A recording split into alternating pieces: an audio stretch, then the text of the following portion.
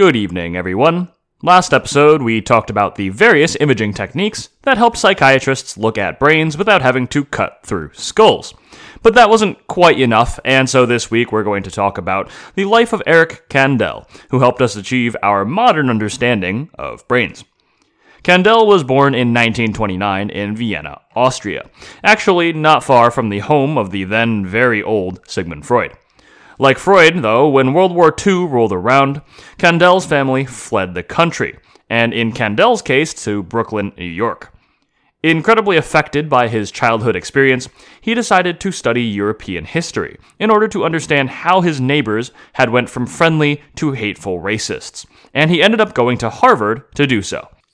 While Kandel was at Harvard, he began dating a woman named Anna Criss, who just happened to be the daughter of Ernst and Marianne Criss, who were some well-known psychoanalysts, and had once actually been part of Freud's inner circle. When they asked their daughter's boyfriend what his academic goals were, he mentioned that he was studying history to try to understand anti-Semitism.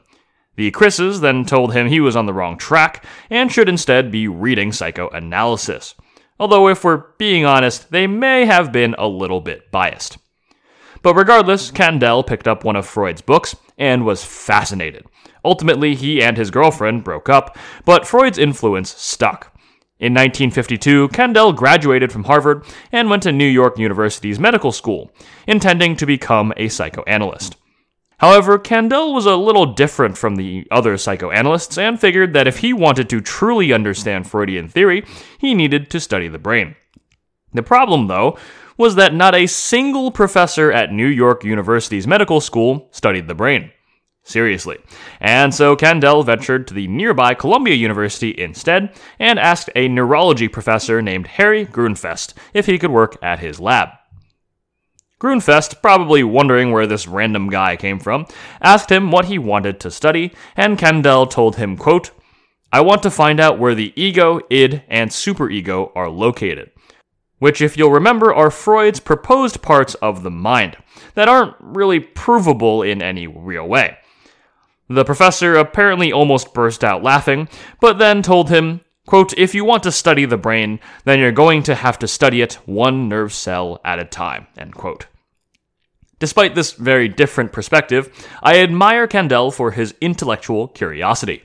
Instead of pushing away this new idea, he embraced it, and spent the next 6 months learning how to record the electrical activity of individual neurons, or nerve cells.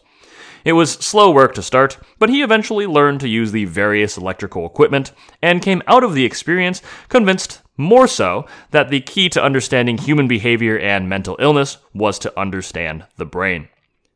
Kandel was an incredibly rare psychiatrist now, one that was a dedicated psychoanalyst, yet also well-trained in neural research, with heavy interests in both.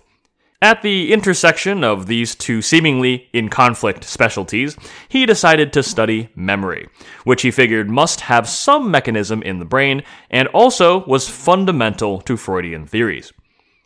In this day and age, that doesn't sound very groundbreaking. Lots of people have studied memory throughout the years, but in our story right now, it's only the 1960s, and neuroscience is barely even a field yet. Not a single medical school had a dedicated neuroscience department, and the Society for Neuroscience was not founded until 1969.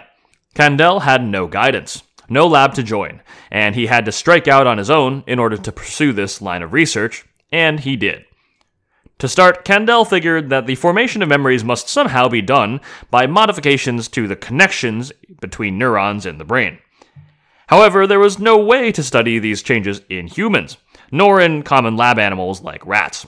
Kandel needed a simpler creature with a brain that was still big enough to be studied, and he found it in the California sea slug. For reference, the sea slug has just about 20,000 neurons, which I know still kind of sounds like a lot, but is way less than us humans, who have about 100 billion neurons. Their neurons are also literally bigger than ours, with each cell being about a millimeter wide, while us humans have neurons about 1/10 that size, which is pretty helpful if you're trying to study said neurons. This means you can actually see a California sea slug's neuron with the naked eye. Kandel then set about experimenting on his many slugs, trying to modify certain reflexes with experience or memories. And then once a new memory was demonstrated, he would cut open the poor slug and poke around its brains to try to figure out where that memory was in the brain. As you can imagine, figuring out how something as complex as memories works is pretty dang hard. He spent years doing these experiments, but eventually figured out that there were two types of memory, short-term and long-term, which actually are formed differently in the brain.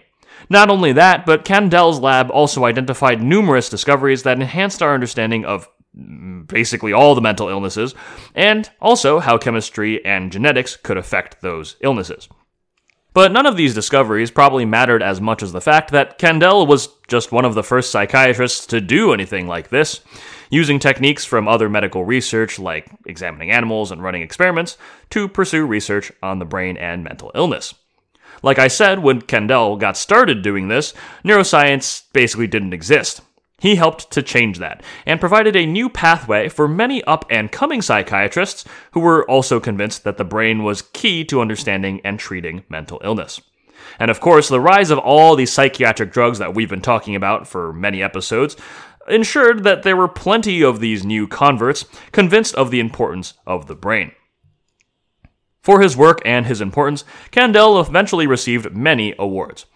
In 1983, some decades after he first started this work, he won the Lasker Award for Basic Science. In 1988, he received the National Medal of Science, and finally, in 2000, 4 decades after he started his work on memory, he received a Nobel Prize. And so, between new drugs, new imaging techniques, and new research on the brain, our biological understanding of mental illness was coming along pretty nicely, and treatments for mental illness were improving all the time. However, there is one more great innovation in psychiatry that arises in this era, being, the mid-1900s, and that is great changes in talk therapy. Psychoanalysis was in many ways problematic or wrong, but the basic idea of talking to someone genuinely can have many benefits. And next episode, we'll talk about how psychiatry finally modernized talking to your psychiatrist. I hope you enjoy what you've been listening to. And if so, or if not, please tell me why with the links in the show notes. I'm always happy to hear from you. Thanks also to my editor, Jojo Tang, my cover artist, Angie Lee, and Muse Open for this music.